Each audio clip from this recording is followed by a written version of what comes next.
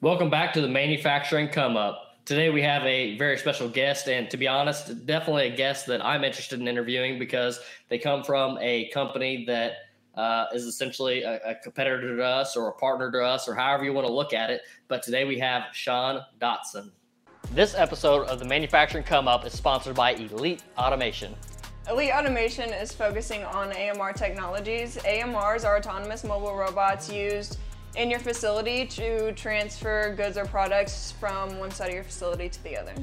This is a super powerful tool, and it's a new piece of technology that us as systems integrators can utilize as a tool to leverage your company to be more advanced than the next company and be able to automate systems that at one point were not able to be automated. If you have any AMR needs, you can reach us at rfq@eliteautomationusa.com. How you doing? Hi, how's it going? Good, good. Things are going well. Awesome. So I hear you're enjoying a little bit of vacation time now. Yeah, I am. I was trying to come up with words for it, like temporary retirement or whatever. And somebody the other day said, "How's your sabbatical going?" And I said, "Oh, that's the word I've been looking for." So that's what I'm going to call it, a sabbatical, because I can't stay away from this industry for too long. But it's nice to have a little bit of time off. Yeah, absolutely. Absolutely. For those who don't know, Sean has ran R&D automation, owned R&D automation for the past 16 years? Yeah, I owned it and ran it for 16 years, sold it about 2 years ago, and continued to run it for the last 2 years. Awesome. So as you can see, we got a super valuable guest on the podcast. One, I just love having business owners. As a business owner, it's one of the things one of the people that I love to interview just because, well, I'm a business owner. But the transition is it's a hard transition going from like a 9-to-5 employee to a business owner. So there's so many people that catch value in that way. There's so many people that are business owners and struggling with things. So I feel like catching value out of that.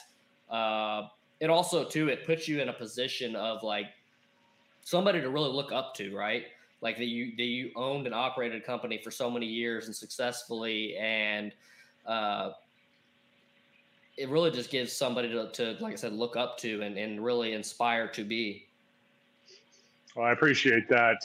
When I made my announcement about that I was leaving R&D, the outpouring of messages was, quite frankly, very humbling. I got, hundreds of messages from people all over saying that, you are a mentor to me and, looked up to you and took advice from you. And it was really, it made you feel like you really contributed, to the industry as a whole. And it, like I said, it was a very humbling experience to get that feedback from everybody.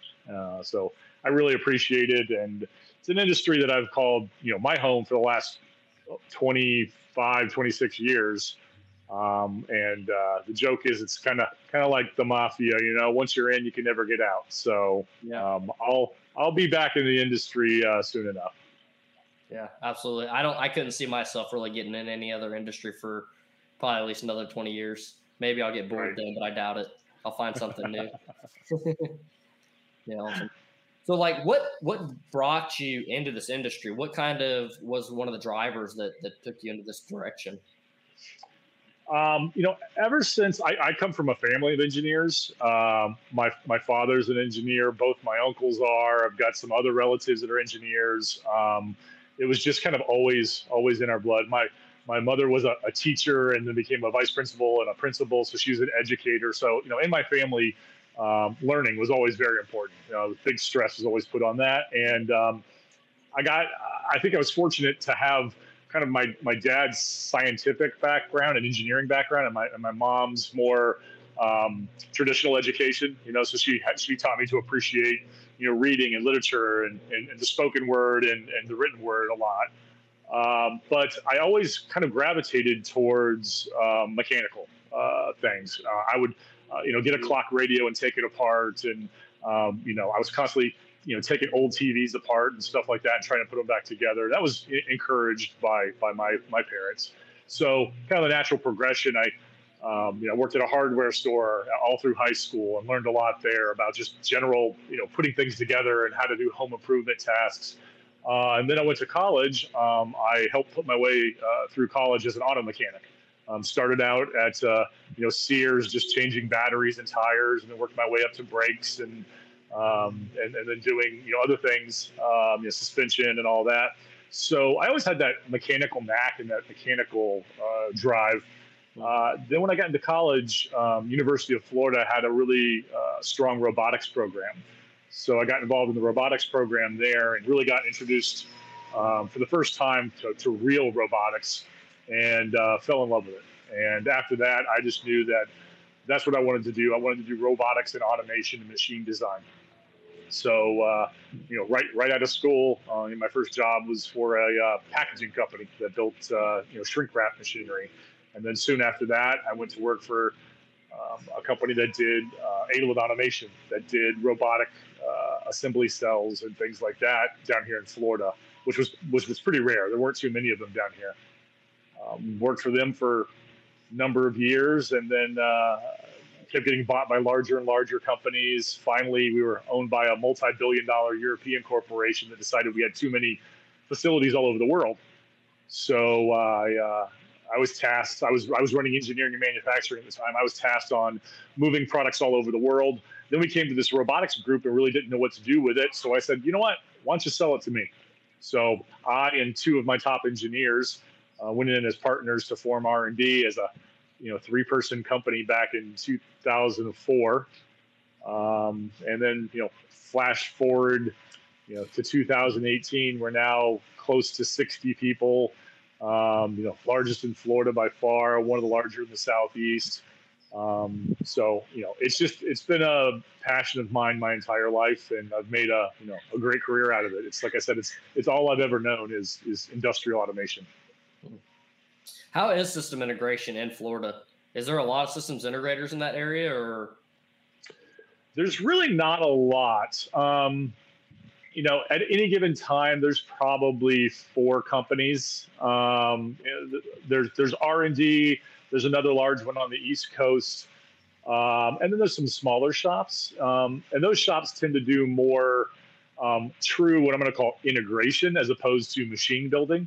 So, they'll go in and perhaps, change out a bunch of drives or retrofit an electrical panel or do some updates to a piece of equipment, as opposed to building something, from a white piece of paper design.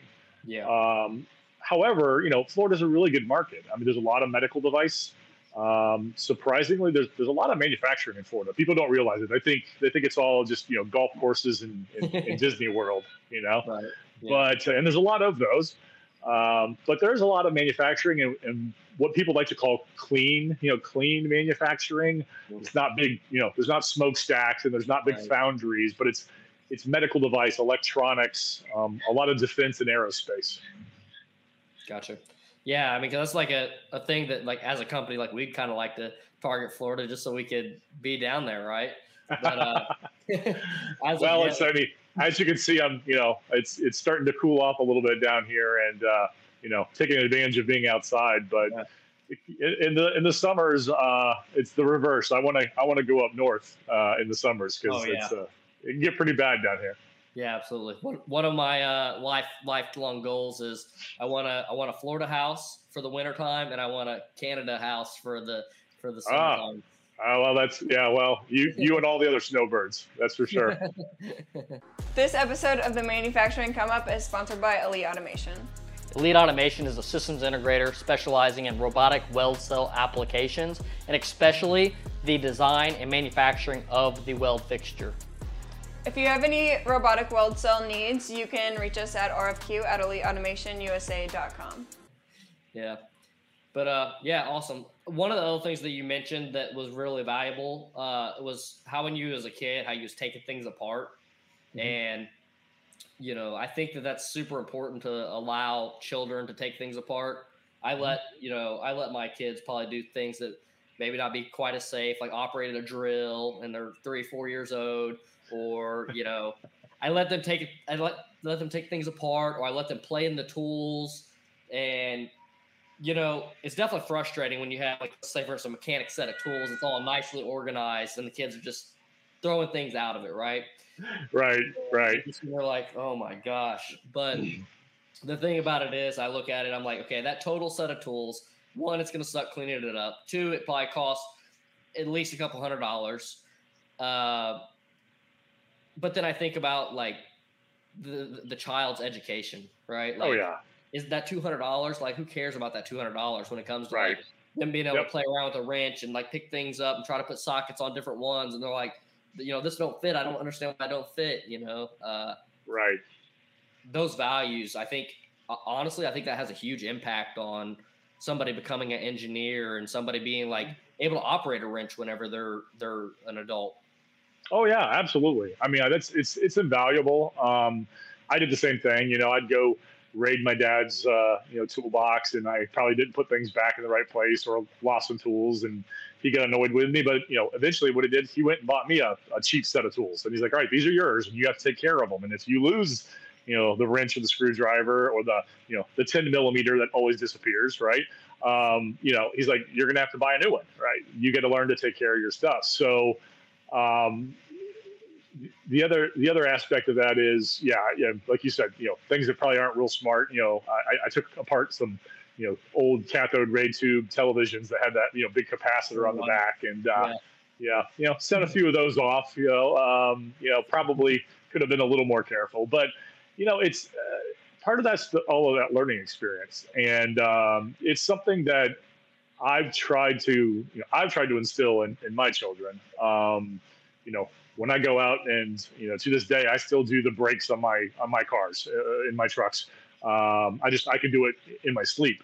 Yeah. I've taught my son how to do that as well, and whether he chooses to do it himself or not when he's older, that's his choice. But at least he's got the knowledge, and if he wants to save some money and wants to do it himself, he can. Sure. And if he doesn't want to, then that's his choice. But I want to instill that knowledge into them so that they do know something more than staring at a phone or a device all the time. Mm-hmm. I think that's really important. We have to teach those, for lack of a better term, trades, to our kids. They're not going to be a master plumber or a master electrician, but you'd be surprised how many people, even my age, that I know that can't rewire an electrical switch in their house. I mean, they have no clue how to do it, and it's such a simple thing. It's a good life skill to have, and I think we really need to focus a lot on teaching our children some of those basic life skills, especially when it comes to mechanics and electronics. Just even base, really, really just base stuff. Mm-hmm. Absolutely. Say for I changed the brakes on my car as well.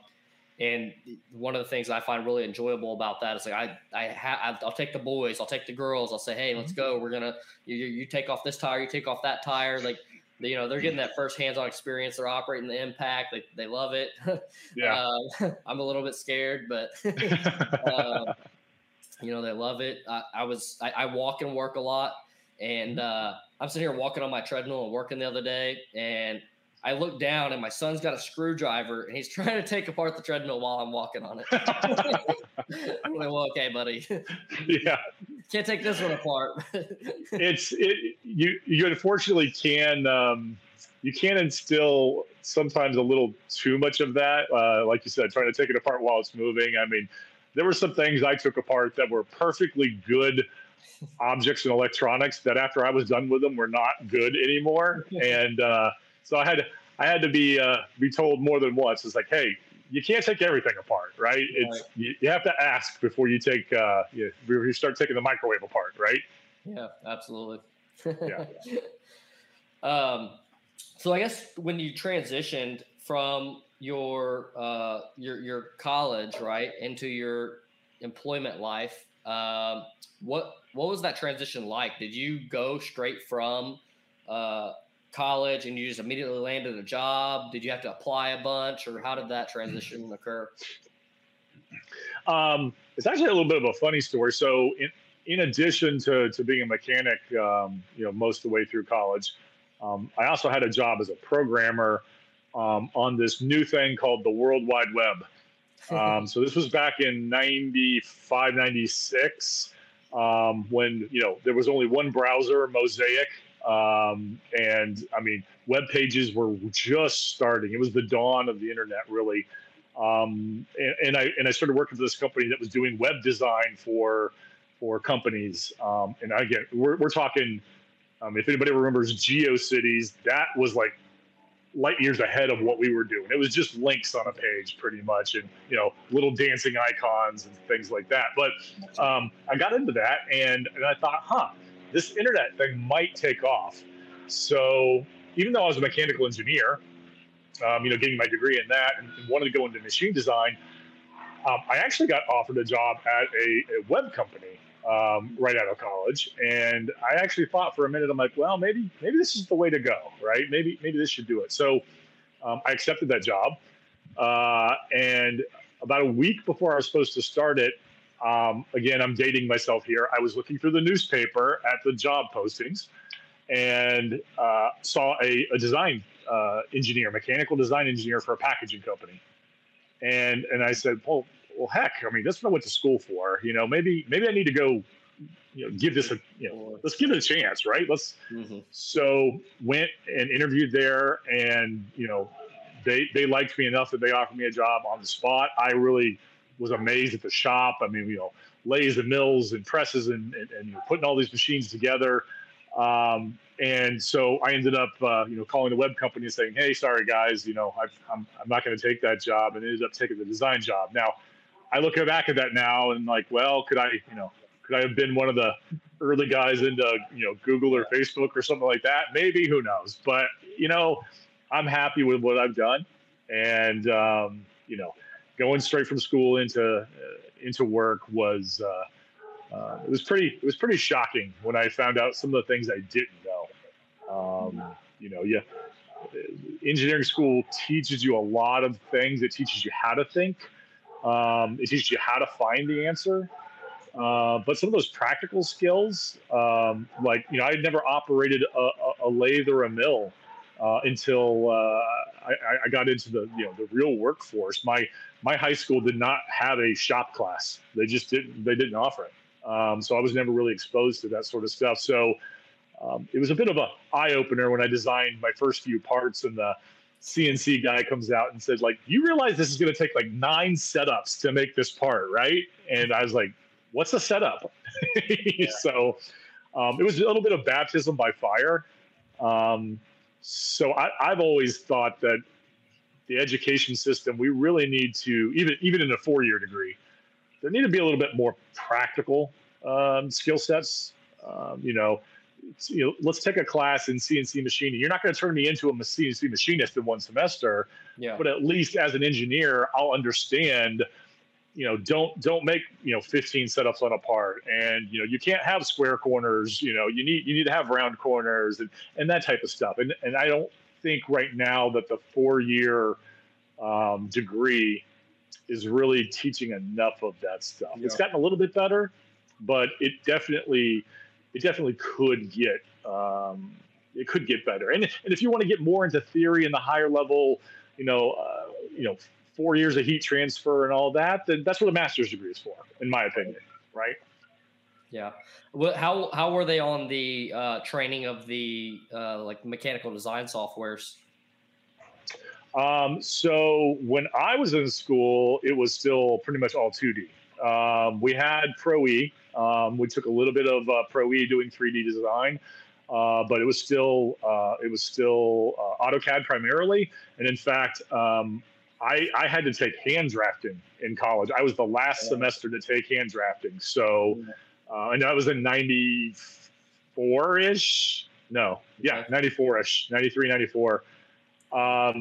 So they really didn't. I came up in the 3D CAD era. So when I first started, I was designing in 2D still.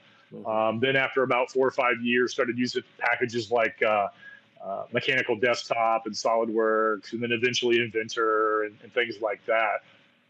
Then I look back and go, oh my gosh, how did we design in 2D? Like that was, all the layers and projected views and making sure there's no interferences. And now 3D, it's like, do interference analysis. Yeah. Is there anything that's interfering? So, I I tell some of the younger engineers, I'm like, you really do have it easier. The tools are really, really much better than they used to be. Yeah. Yeah, absolutely. Yeah, I think one of the struggles that colleges have, I think the mechanical side is much better, but like say versus like electrical side, for us to hire somebody into like the electrical engineering portion of it,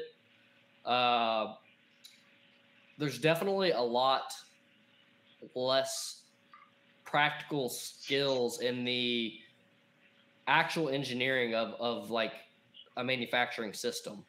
You know, I've found that, you know, there's been like classes on circuit boards and things specific to that, maybe circuit board design, but then like I said, manufacturing electrical engineering, it's not really done. Or maybe it's like electrical engineering of commercial buildings, you know, maybe like skyscrapers and stuff like that. But there's definitely a gap in the, you know, direct skill set of electrical engineering manufacturing equipment.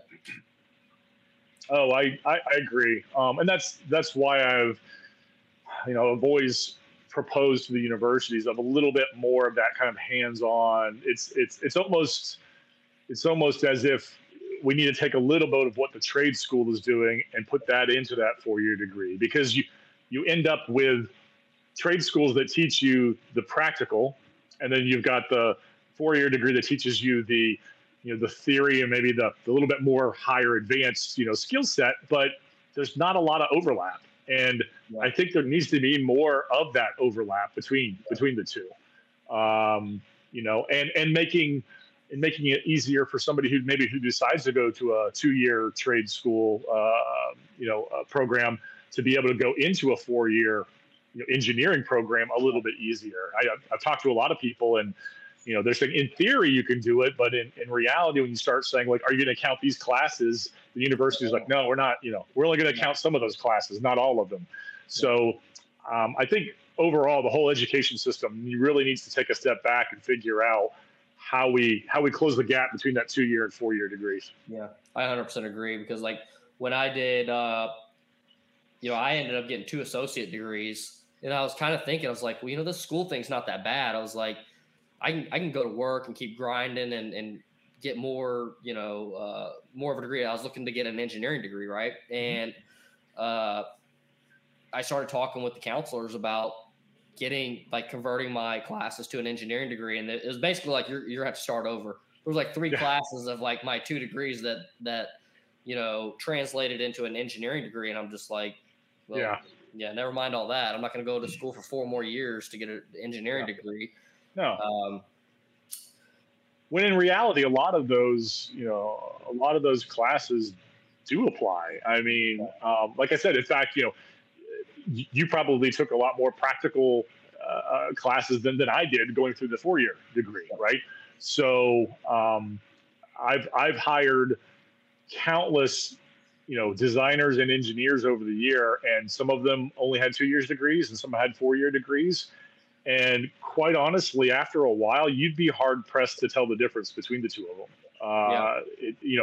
Once you get in and start doing this and get some experience in the field, they're doing acceleration calculations, and they're doing bending moment calculations and all, just like the engineers are doing. The lines are getting blurred, and they need to be blurred more, I think.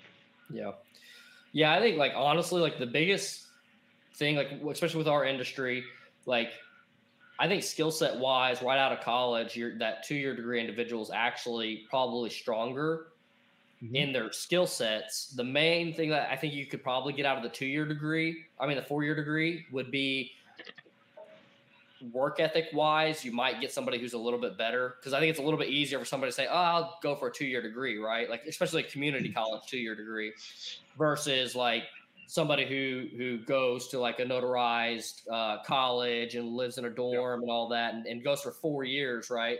More dedicated to something. You might get a little bit better work ethic out of an individual like that potentially. Yeah, I mean, possibly. I mean, I think a lot of that work ethic though is dependent upon the person. I've always said I can teach you technical skills. I can't teach you work ethic. I can't teach you sense of urgency. I've always hired for culture and for fit. If you don't quite have the skill set, I can give you, I can send you to training, or I can teach you, or I can have another engineer mentor you, or something like that. So to me, like you said, that work ethic and drive is more important. What I do think a 4-year degree, especially in engineering, teaches you though is how to find an answer. So, look, every engineer I've known, once they get out of school after about 4 or 5 years, they've forgotten every equation. Well, most of the equations they learned right back in school, but we know where to go find those, whether it be in a book or on the internet now. It's like, oh, I got to figure out how to do this calculation. I remember kind of how to do it. Let me go find the resource and remember how to do it. Yeah. So that, I do find that is a little bit of that advantage. It's a way to teach you how to think and how to find an answer. So that's probably one of those advantages. But again, I mean, we need both. Both are very important, and both can provide you with an amazing career in this industry. Yeah, absolutely. Absolutely. And let's kind of go into like how this transpired and to you ending up starting your own company. So, worked for an automation company for a number of years, kept getting bought larger companies, and, couldn't figure out what to do with this robotics group. I moved products to Canada, to Mexico, to France, to Italy. We moved all of these different, because we had standardized and custom products at our Bradenton facility. So once I moved those, I couldn't figure out what to do with this robotics group. At the time, they asked me to stay on to help close down the facility all the way to the very end. So I was kind of one of the last guys out, of the building. In fact, I think I was the last guy to actually turn the lock and, walk out of the building. But during that time, I went and interviewed with companies, of course, of like, hey, I gotta get a new job here eventually, right? And what I just found was, I really enjoyed that automation, the automation environment, but also more so, I enjoyed my customers that we worked with. So, and I had really great relationships with those customers. And I'm like, well, if I go to another company, how do I bring those customers along with me? And the other thing is, quite honestly, I wanted to stay in Florida. So all these other automation companies were in Ohio, Michigan, North Carolina, places that I didn't necessarily want to move to. So I said, I've got these relationships. I've got 2 other engineers that maybe I could, talk into going on this crazy idea with me. Why don't we give it a shot? So we formed a company and moved into a 2,500 square foot unair conditioned kind of, rental bay, in a strip mall type thing, which, by the way, in Florida, unair conditioned is just, it's insane. So went to our customers and said, hey, remember that machine that we proposed 6 months ago that was, $400,000? How does 325 sound? Right. And because now we got lower overhead and we could be a little bit more nimble. And by the way, it's the same 3 guys who were going to design it before. Now you just got to take a chance on us. And we were very fortunate in that we had a couple big customers who were willing to take a chance. Now, they were not giving us $400,000 jobs right out of the gate. They were giving us these smaller, $50,000, $75,000 jobs, retrofits, things like that. Again, 4 or 5 customers that took a chance on us, and all of a sudden now, within a year and a half, 2 years, we are building these $200,000, $300,000 systems, and grew fairly rapidly during that time. Then we came up to 2008, 2009, when the housing market popped and the recession hit. And quite honestly, all of our larger competitors in Florida went out of business during that time. They overextended themselves. The market dried up. They couldn't survive. We were still small enough. I think at that time we were probably 8 or 9, maybe 10 people at that point. And we were able to kind of skate by on smaller jobs during that time until 2009, 10, when things started taking back off again. Then there was this vacuum of there's no automation companies in Florida. It was just, us and one other one on the East Coast that kind of made it through. And we both just, grew exponentially, 25, 30% year over year for 4 or 5 years. So it's a little bit of, people ask, like, is it luck? Is it timing? And, I've always said, luck is putting in the hard work until the time comes, with opportunity knocks, right? And then you're ready to go. So, it's a little bit of luck, a little bit of opportunity. But so after that, then we acquired a machine shop because we were outsourcing all of our machine parts to primarily one machine shop. They were having some financial problems soon after, the recession. They didn't quite recover as well. So we bought all of their equipment, hired their machinists as well, who we had known for, 10 years already, brought them on board. Another 6, 7 years later, we acquired a packaging company that was doing a lot of medical device packaging because we were doing a lot of medical device assembly. So it made sense to do the assembly and the packaging. Right. So brought them on board, and they had a good product. We made it a much, much better product. Completely re-engineered, took a lot of the cost out, made it a little bit simpler. And then, that ended up becoming over 50%, of our revenue at that point after we got the new product working. So now we've had this nice mix of everything from, we called it part to pallet. You can take individual parts, feed them, assemble them, test them, put them into the packaging machine, package them, carton them, and then palletize them. So all the way with one PO, one person to yell at in case something went wrong, and one project management group basically. Mm-hmm. So at that point, we were doing entire assembly lines. Yeah, I think that's important. I think a lot of customers don't want to piecemeal projects out. Yeah, they don't want to be the project managers. No, they want one person, one company to take care of it. And that's a recommendation that I give to some of the smaller companies out there is, look, you're not maybe a carton erector expert or you're not going to build a carton erector from scratch. But if you're doing an assembly machine and then it's got to go into a carton, go find a carton erector company, buy their piece of equipment, mark it up a little bit. You got to get your money. You make your margins. And then integrate it into the whole line. And the customer is willing to pay for that extra that you're going to mark it up just so that they have, again, one cohesive line that they don't have to go out and buy multiple pieces of equipment and have multiple contracts and, that's late and that's not late. So how do you time it? They're being the project manager at that point. And they're too busy. They don't want to be a project manager. Yeah, absolutely. I think that's like one of the biggest reasons, like, companies are outsourcing these things. Either they don't have the internal capacity to do it, or they don't have the internal capabilities to do it. And, especially for the capacity, like we're doing like a lot of robotic welding now. And the big thing is they have, program pushes that they have to get knocked out. They're switching models for, Toyota or whoever it is they're producing the product for. And they have these deadlines that they need to hit. And whereas like a lot of these companies, they have their own internal machine shops, they have their, design engineers and even automation departments, they're still having to outsource these things. So that way, the program can meet its deadline. Yeah. And, I think that gets forgotten that we're supposed to be the solution provider, right? Like that's one of the biggest things that we say as a systems integrator, like, right. We're here to provide the solution. We'll outsource the whole entire thing, right? Like we might buy this from that guy and that from that guy and this from this guy, but in the end, we're gonna make sure we get it all put together and it's a proper working solution for the customer.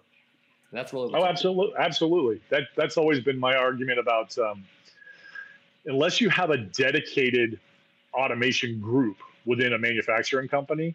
I always say things like, well, you're a manufacturing engineer who is working on a automation project, right? Well, you're basically doing two jobs at that point, right? So are they paying you to be a manufacturing engineer and make sure the stuff goes well on the floor, or are they paying you to design automation equipment? Right. So I think more and more companies, like you said, with tighter budgets and trying to be a little bit more lean, they're realizing that they do need to out experts, and let them take care of it. Yeah, absolutely. Absolutely. I'm curious on the acquisition side of things. How does that transpire? Um, well, I mean, I was contacted for many, many, many years about selling the company, and I pretty much turned it down year after year because I hadn't accomplished what I wanted to accomplish yet. I set out. I wanted to build it to a certain size, and I really didn't even have a number or a revenue or employees. I knew that I would know when I was there, and I turned down several private equity groups over the years. I was approached by the group that I ended up selling to probably about a year before COVID. And we kind of started some conversations, and I said, well, maybe I'm getting close to that point. Let's at least have some conversations. Yeah. And, then things cooled off a little bit, COVID kind of got in the way. And then they came back and said, look, we've got people who are kind of sitting around doing nothing because of this COVID. We're not making acquisitions, and we've got a fund. There's no reason why we can't move forward. We know this is going to be temporary, and they and I both also had the theory, which ended up being right, that after COVID, ended, that there's going to be an opportunity. There's going to be a resurgence. I'm not saying I had a crystal ball and I knew everything, but I definitely knew that American manufacturing was going to have to come back just because of some of these supply chain, issues that we were seeing. So we moved forward with that. There is in any acquisition, there is a lot of due diligence. I filled out so many Excel sheets and surveys and had to explain our processes. And the joke was finally at one point, they're like, oh, we got to get you one more piece of paper. I said, guys, you have everything except for a blood sample at this point, right? So do have to prepare people. It takes a lot of work to sell a company. And you really actually have to prepare even before you get to that point, because you need to have all your ducks in a row. Because what you will find, if you don't, during your due diligence, you'll find out like, ooh, there's a gap here, right? And that gap could be detrimental to the price you're going to get. So you want to make sure that you kind of go through all that due diligence before you actually go. And there are companies that can help you with that. I had a couple of advisors who had gone through some acquisitions before. They weren't specializing in that, but they had done it before. So they kind of helped a little bit, make sure we tightened up some things here and there, and we had all the information. Yeah. Yeah. Especially if you're being like, if the acquisition's occurring through like some type of firm, they're the big thing with them, they're looking at the numbers. There's certain numbers they want to see, and they may not be numbers that are necessarily important to you or a private company, especially if they're going to go public. That'll be huge. Right. Right. And on top of that, like, we don't work in a business where it's probably like one of the most complex businesses you can operate. Oh, yes, absolutely. Trying to explain, why in the custom automation world, cash flow is so lumpy. They're like, why is it so lumpy? I was like, well, because you get $1 million order, and then you might not get another order for 3-4 weeks, and then boom, there's another $1 million order. It's not, like you're making widgets. It's not you're pumping out widgets every single day. The other aspect, like you said, numbers that are important to them versus us. When I was a business owner, I really didn't care if that machine, shipped in October versus November, because to me, it's, well, okay, fine. The revenue just moved from October to November. October didn't look great, but November looked amazing.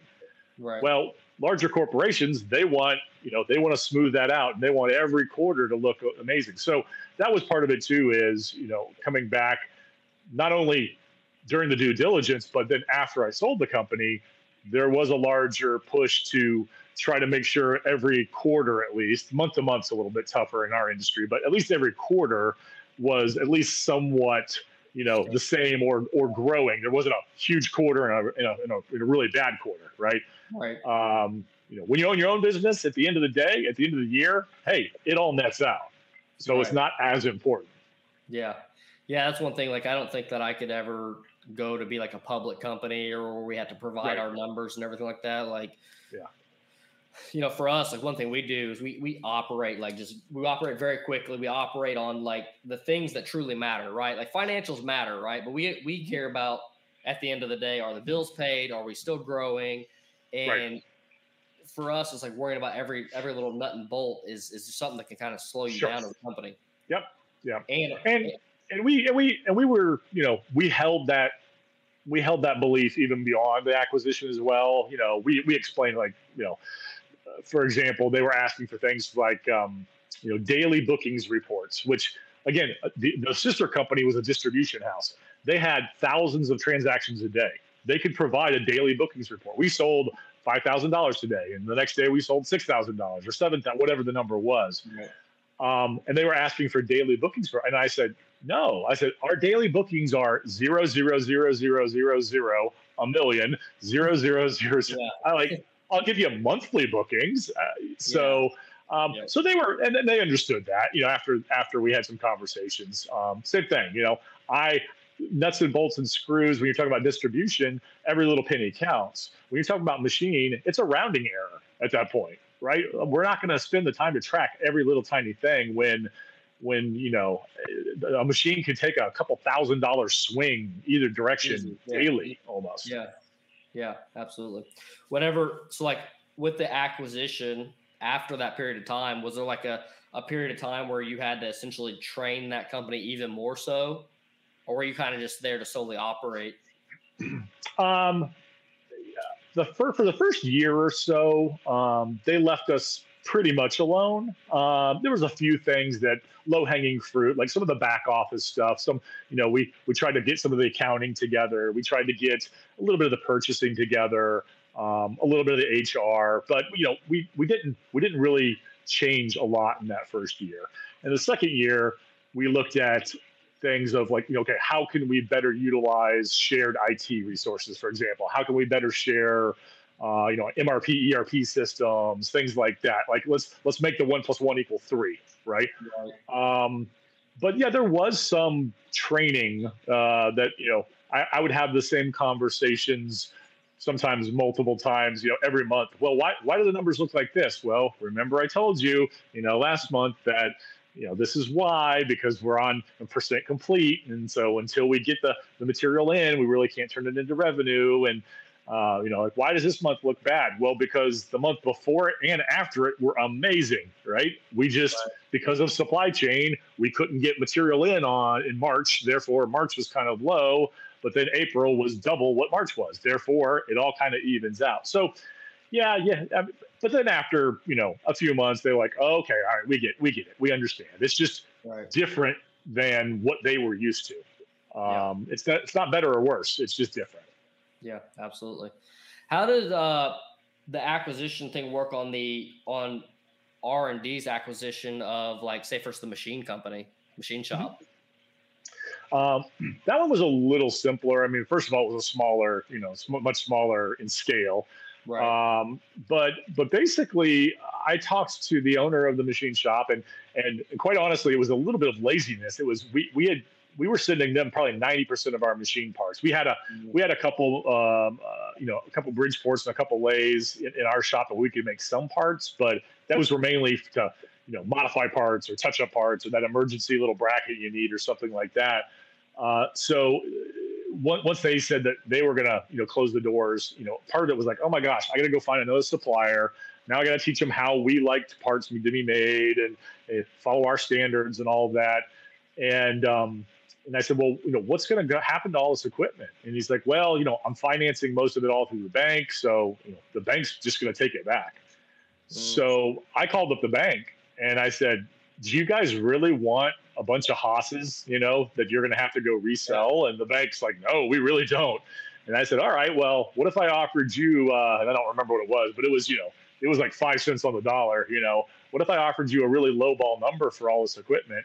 And we negotiated on a number, and maybe went to 7 or 8 cents on the dollar or whatever it was. But they did not want any of that equipment, so ended up buying all the equipment from the bank, and again hired their 2 machinists who knew how to make our parts. They knew our style. They knew what we liked.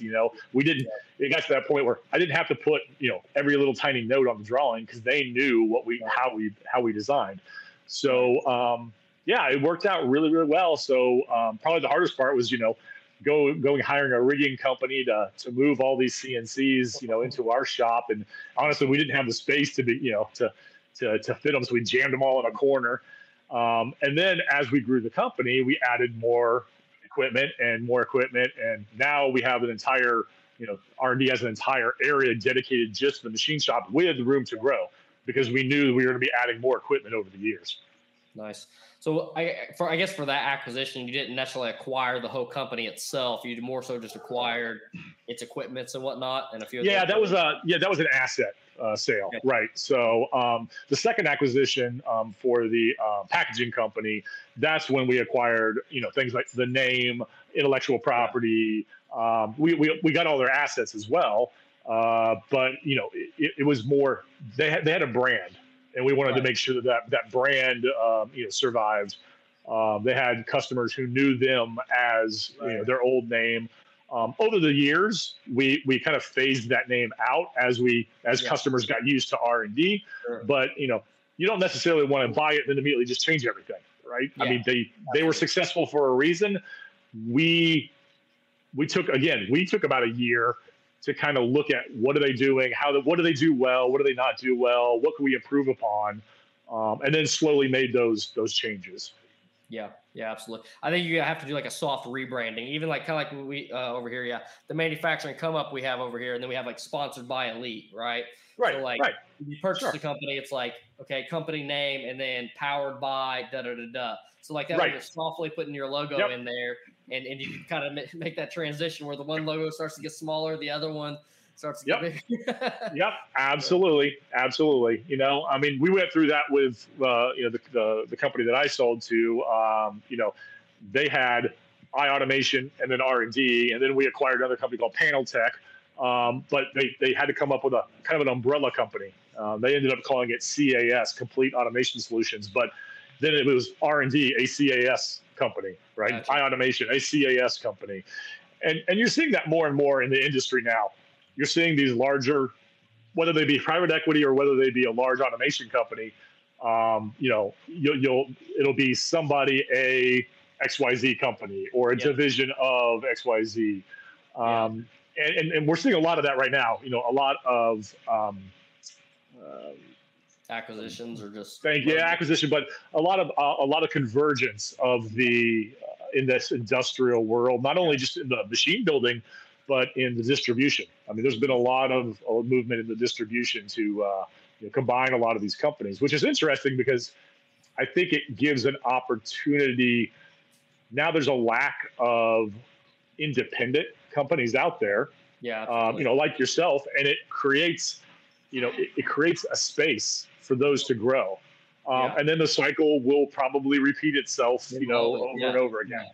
Yeah, because I mean, you look at like a company like Promac, they're buying every machine builder there is, and as soon as they do that, like you said, it just opens up a wide area of market where those especially mid-sized companies, there's gonna be a huge gap to where like these smaller companies are not going to be able to go into these mid-sized companies and do it fairly easily because there's not going to be anybody there. Yep, exactly. It creates opportunity. Yep. Yeah, absolutely. Like I get one of the big things for me, like when it comes to like acquisition, like because we're analyzing that, we definitely be some time before we start to acquire companies, but that's one of the things I'm very, very fascinated about is acquisition. Like I love automation. I think I'm definitely probably a little bit more passionate on business. Right. So I want to be able to become a big enough company where we can acquire companies and do like the analyzation of like, why does this company make sense? And a big thing for me that makes sense is I want to be able to acquire like the customer list. So you already have the customer list with the warm introduction of they're already doing the work for them. They may have been doing work for them for the past 20 years. And being able to, with us being a systems integrator, right? If you buy a machine shop, okay, now you can take all these customers that you're providing machining services to, and there's probably a huge portion of them that might be a local manufacturer. And now you potentially have a foot in the door to sell them automation pieces of equipment that maybe would have took a year or two of your resources of knocking on the door for them to finally let you in. No, that's really important. And one of the reasons we purchased the packaging company, like I said, not only just because they made equipment that kind of made sense, is, a lot of our customers were, Fortune 500 med device customers, like, Strykers and Medtronics and Pfizer's and the, Becton Dickinson's of the world, big companies. Yep. But what we found is the guys who were doing, the groups that were doing device assembly didn't talk to the people who were doing the packaging. I mean, they were completely different divisions almost, even though they were in the same building. It was like, device is done, you guys figure out how to package it. Yeah.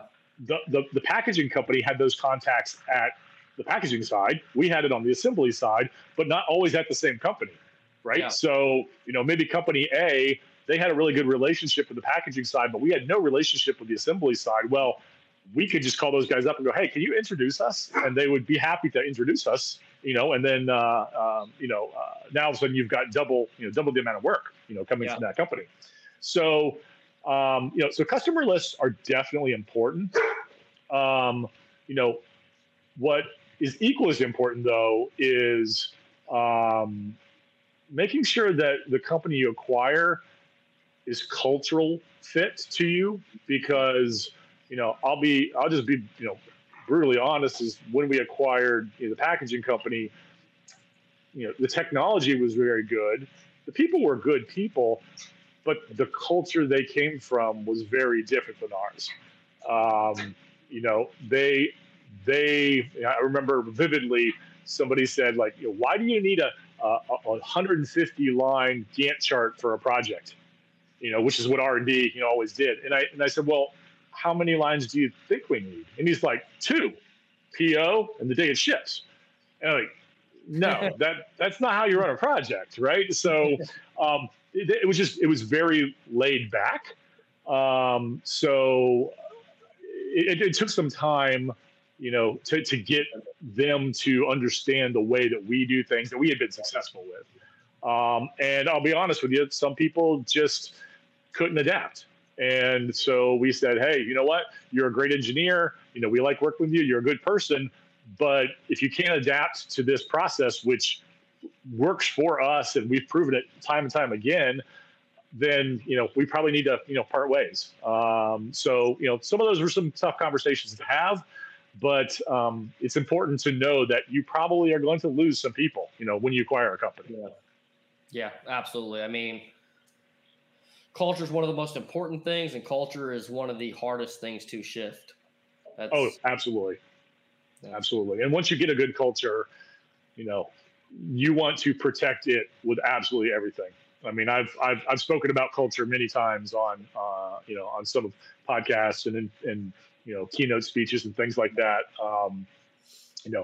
By no means were we perfect, but we always got great engagement surveys from our employees, saying that part of the reason it's not just the cool machinery and engineering and the pay and the benefits. It's the camaraderie, it's the family aspect, it's the way the company is. Everybody works together. We're respectful for each other. Nobody, everybody from the lowest assembler to the highest engineer, treats each other with respect and listens to each other's opinions.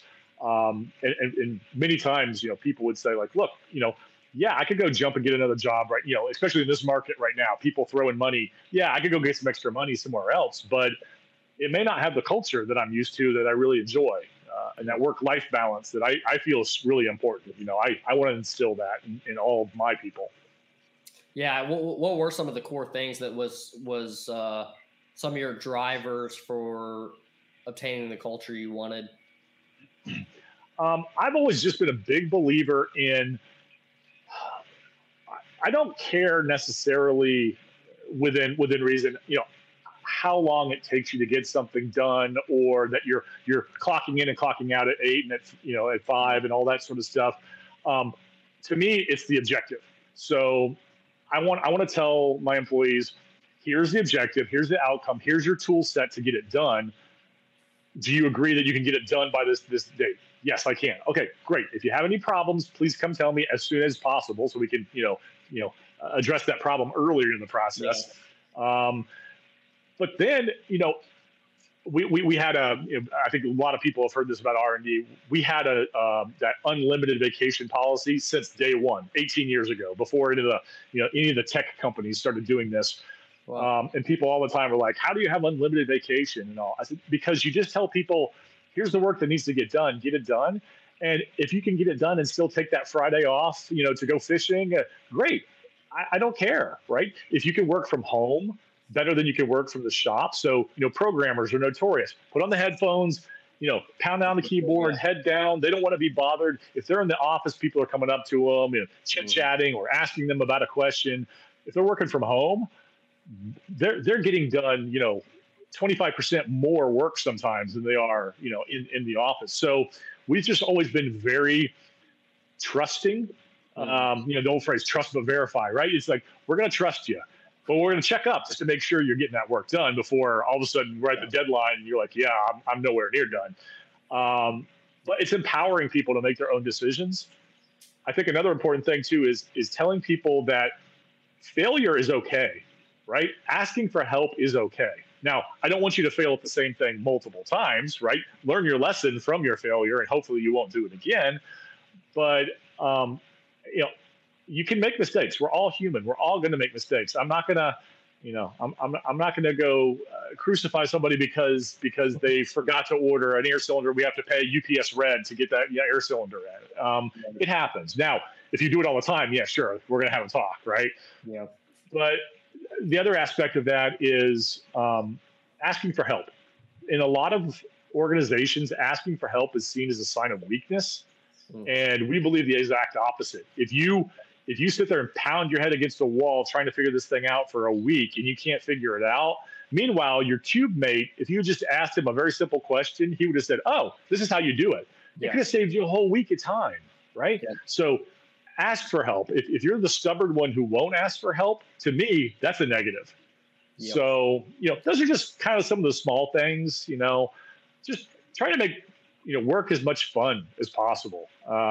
It doesn't, if you're not enjoying work, you're going to be miserable, and you're not going to stay at that company. You've got to really enjoy doing what you do, and a lot of that's not just the technical aspects of what you do, but it's the social aspects of working with everybody else at your company. Yeah, absolutely. One thing about us as a company, we're a very remote-based company. We were founded at the beginning of COVID. So right. we started off remotely, and then just it kind of works out for us. And the one issue with remote is there's an automatic psychological disconnection of individuals, right? Yeah. And so that becomes challenging for a company to get everybody together in the same room, to ask questions whenever they have some type of issue. Or, I guess one of the things that we may deal with sometimes will be like, we want that level of communication, and I also want to see that level of communication, right? I want to see that Billy Joe is asking Sally Sue, hey, where are we at with this? What are we doing with that? Hey, can you help me with this? Like, I like to see that type of communication, because if I see that, then I know we have a team atmosphere going on, right? Yeah. And we're getting to the point where we're big enough where we have like departments and stuff like that. And you can kind of see it in between different departments and whatnot, like who has that team working atmosphere versus like who's just like clocking in, doing their work and clocking out. Right. Yeah. We, it's a hard thing to do when you're fully remote. It is, there's things you can do, having, using things like Zoom and Teams and all that, and having groups together. And I think sometimes you've got to do it sometimes with not even an agenda per se in mind. I mean, you might have a general topic, and trust me, I'm a big person. I don't want to have extra meetings. I want to get to the meeting, get it done, and get it over with. But sometimes you just need that, like you said, that little bit of camaraderie. So like during COVID, when we had a lot of people remote, we would use Teams, and we would have a happy hour, where there's 30 people in the box or whatever, and we're all just kind of enjoying our, our beer at home or our cocktail or whatever, and just kind of, chatting. And, it gets a little complicated with that many people, but it was fun, and it kind of kept the energy going during a period of time where we were all very, separate from each other. Also, I do believe that remote works, but I also, in our industry, when we are manufacturing something, obviously, like we never shut down fully because we had to keep producing machines. Yeah. So we sent people home that could be home, but, the assemblers and the machinists, I mean, they had to keep coming in. I never missed a day. I was, I worked the entire time as well, because I felt like I needed to be there to kind of, make sure everything was held together. And most of my managers also, they wanted to come in as well. But it's in a situation where you are fully remote, I think it's important to take the time and spend the money to bring people together for team building exercises, or go do something, fun, rent out a bowling alley and get a bunch of food and have some fun, because you don't necessarily get a lot of that water cooler talk, and social interaction when you are more remote. We've got some fully remote employees that we fly down at least once a quarter, if not more, just so that they can be with the team, and we put them up in a hotel for a week, so that they get that social aspect as well as the technical aspects. Yeah, absolutely. That's super important. 2023, one of our goals is we're really striving to do a company-wide vacation. So we'll go rent out like a resort. We want to do something really cool, like. We're not exactly sure where we're going to go, like Hawaii, Philippines, something like that. We want to do something really, really cool. Like,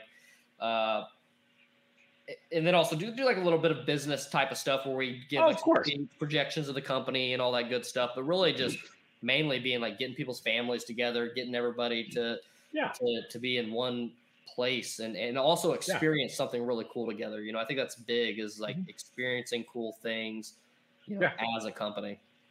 Yeah, I mean, I've been a part of strategy sessions where, during the day, you're in a big conference room going over strategy, and strategy doesn't have to be boring. It can be fun. I mean, you can make a lot of this stuff fun. You throw in some fun activities in the middle, and then at night, you go out and do the fun activities with the families and things like that. So, and then one of the days, you don't do strategy. You just have fun all day and go and do fun stuff.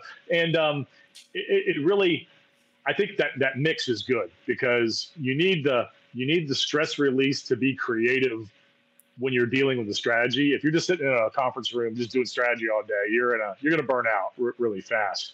So it serves purposes both ways. Yeah, absolutely. Sean, do you have any particular values that you can add to somebody who's coming into our industry? We have our company, values that we created years ago. One of the important ones for me that I always used was sense of urgency.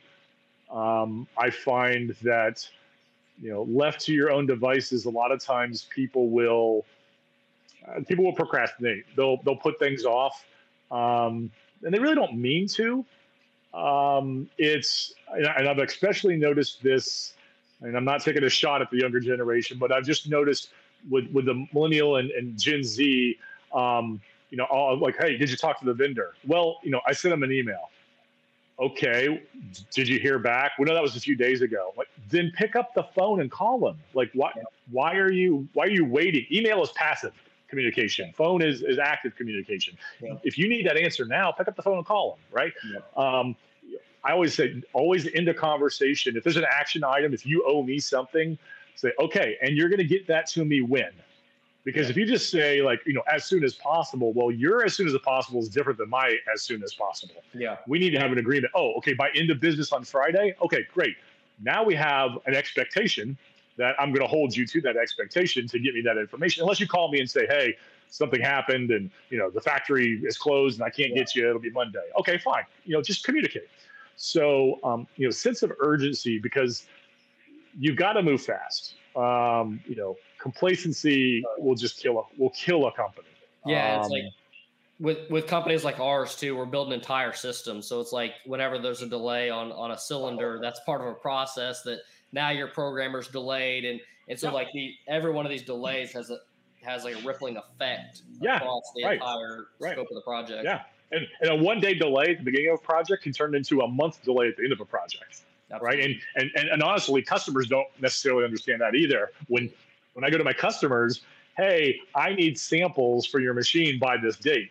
Yep. And when they don't get me those samples, but they get me a week later, well, I've already moved on to another machine at that point because you were a week late. Yeah. And that week now translates to a month at the end of the project because I've reallocated resources. Yep. So, the reason we have that, 150 line Gantt chart is there are milestones not only for ourselves, but for our customers. You need to provide, information by this date or samples by this date or whatever, a decision by this date. And if you don't, then that schedule gets pushed out and it's not always linear. Like you said, it can be, an exponential or a multiplier. Yeah. Yeah. One thing we do, one, is to protect ourselves, but two, to push that sense of urgency is, hey, we need, whether it be the PO or whether it be, engineering data, we're basically saying, hey, we need this data by X time, or it does delay the project. Mm-hmm. Right. By how many other days you delay to give us the thing. Right.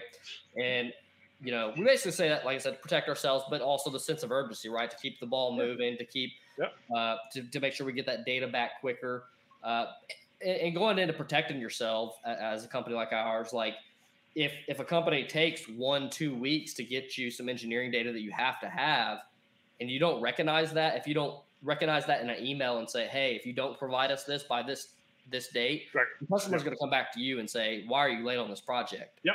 Exactly. And you can go back and say, well, you didn't give me this data for 2 weeks, but you also didn't clearly say to that customer, hey, if you don't provide me this data, then it's going to cause project delays. Right. Which is why, we always had a dedicated project management group.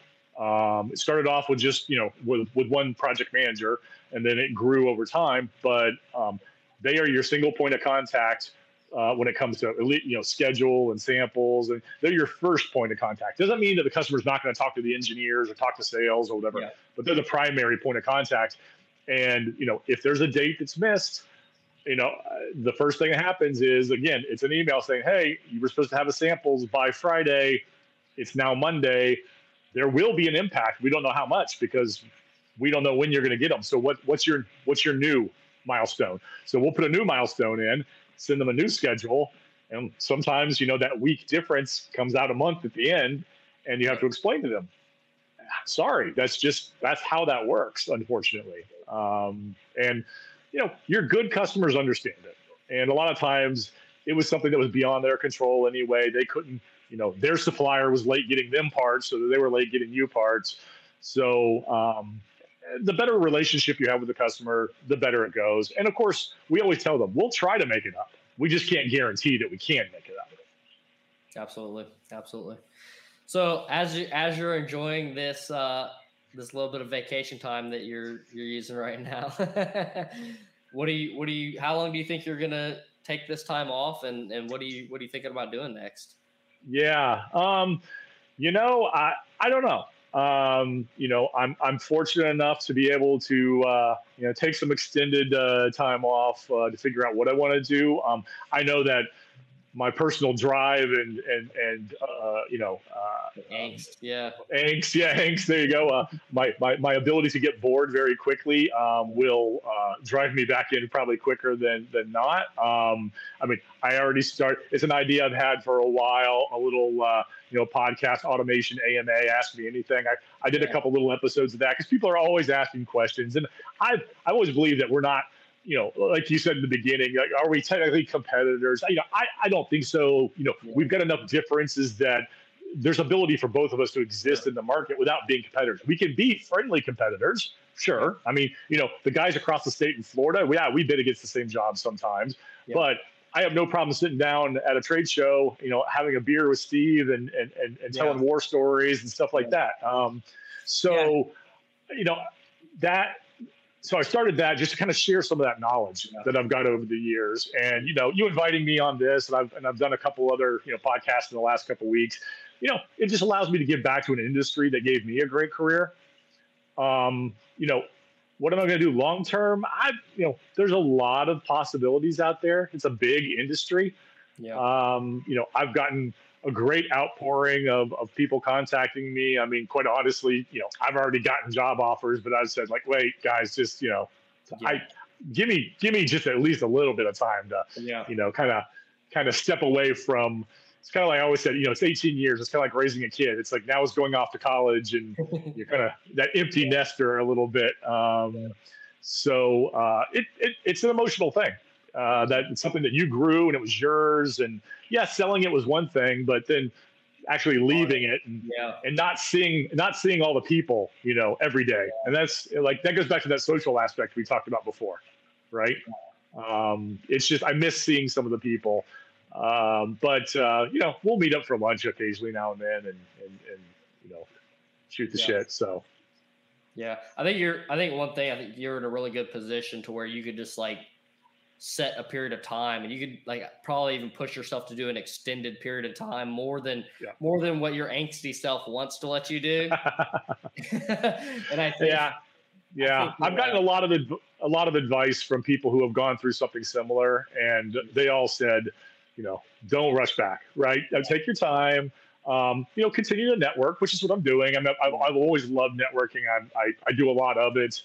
I think I'm pretty well known, and I know a lot of people in the industry, and I'm happy to have conversations to see, what happens. Throughout my whole life, even prior to R&D, I really never applied to a job. I found a company I liked, and I went to that company and said, here's what I can do for you. You may not have that position open right now, but, maybe you want to create it because this is what I can do for you. And I was actually successful, multiple times doing things like that. So, that's probably what's going to end up happening, with somebody. I'll find a company that I'm kind of interested in, and I'll say, hey, you don't have XYZ position, but you need my help. So, let me come help you.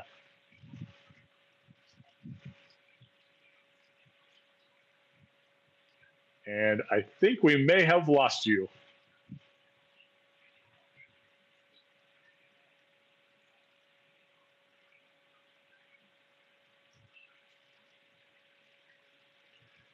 Well, I'm going to go ahead and there we go. Back for an outro.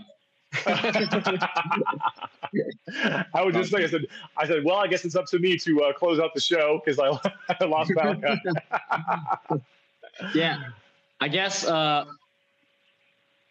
we're here, we'll go ahead and close this thing out fairly quickly. But where can people find you at?